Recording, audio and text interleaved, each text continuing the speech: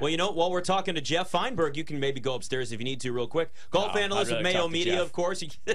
Whatever. Listen, if you have an emergency, my friend, you can run out and do it. We got the Pebble Beach Pro-Am coming up this weekend, or not this weekend, I mean, starting up. Can you just give us sort of like a big picture of the course right now first and sort of lay it all out for us and what to expect in this tournament? Well, it is the Pebble Beach Pro-Am, so we are actually on a 3-course rotation this week. Yeah, that's right. Everyone's very familiar with Pebble Beach, whether you've grown up watching it or just playing it in video games, what have you, but they're also going to be on the Monterey Peninsula course, the Spyglass course, some of the smallest greens on the PGA Tour. But it's all about wedge game here, guys. It is it's an easy setup relative to the PGA Tour, although we see plenty resort course setups these days. But when you factor in that there are a lot of non-professionals, amateurs playing, they're not trying to have these guys hit putts that, run 5 feet past the hole. So we're used to this. It'll make for some pretty frustrating or boring television, depending on if you like watching, Bill Murray or Larry the Cable Guy golf, even Jim Nantz on that broadcast on Sunday. It's a big deal for CBS, even though this this new younger golf viewer who has lineups and bets doesn't really care for this event. They advertised it pretty hard during that football game. It's like Celebrity Golf Saturday. A lot of NFL players, Josh Allen, Larry Fitzgerald, Aaron Rodgers. So that's the whole gamut, but it's a pretty weak field, and there's a lot of variance in this event, guys. We've seen guys be the very top of the odds board win, and we have seen some super bombs come into play here, but we have not seen, let alone a super bomb, a bomb of any kind really hit on the PGA Tour we're going back into the beginning of maybe last summer. So the good players are winning quite regularly on tour right now. Yeah, and a lot of slow greens with that Poana as well. I actually caddied at Bandon Dunes, very similar golf course as Pebble. And obviously on the peninsula with some wind.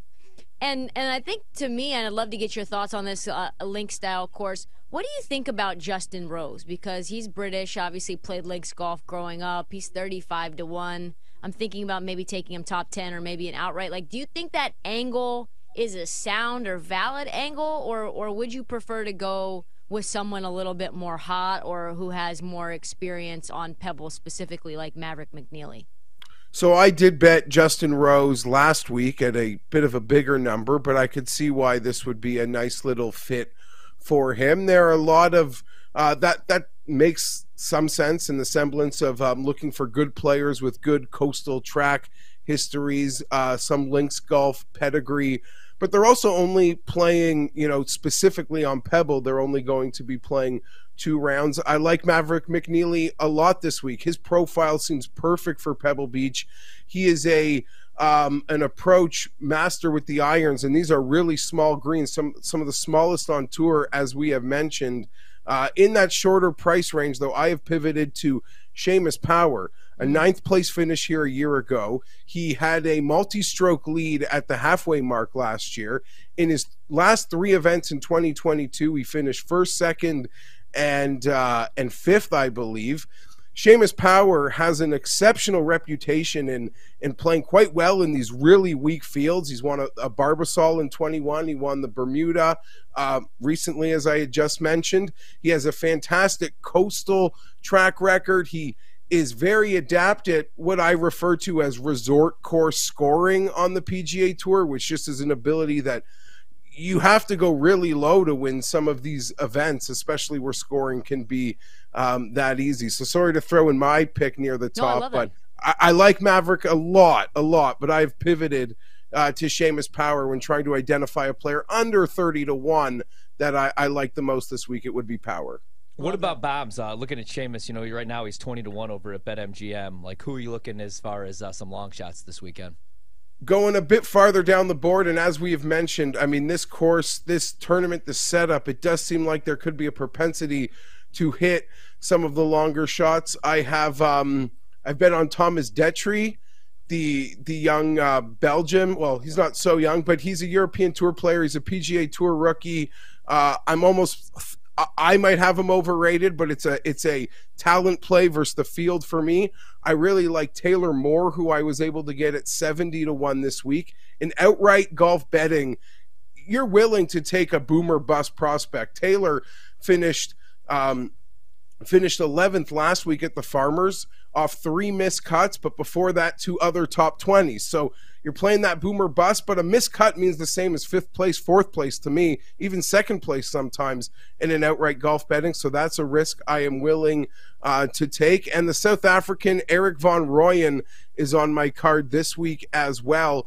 He's flirting in around 80-1. This will be his first time in the Pebble Beach Pro-Am, but he was outstanding in that 2019 U.S. Open, gaining 7.5 strokes ball striking, but as well coming off a nice little Pro-Am event in Northern California at the Amex a few weeks ago, where he gained 1.5 strokes off the tee, 3.5 with approach, and over 3.5 around the green, while adding nearly 3 strokes putting on that stadium course. So Erik van Rooyen at 80-1, the South African, would be a long shot for me. Outside of outrights, do you have any favorite top 10s, top 20s, or match play stuff that you like? Okay, so I haven't really gotten into the matches this week just because of the variance in this event, and there are a lot of variables that can come into play. Grayson Sigg, top 10 at 8-1 is a prop that I do have. He can go real low, a well-rounded player who has gained 3.5 strokes on the approach recently at the stadium course, who's been an outstanding putter.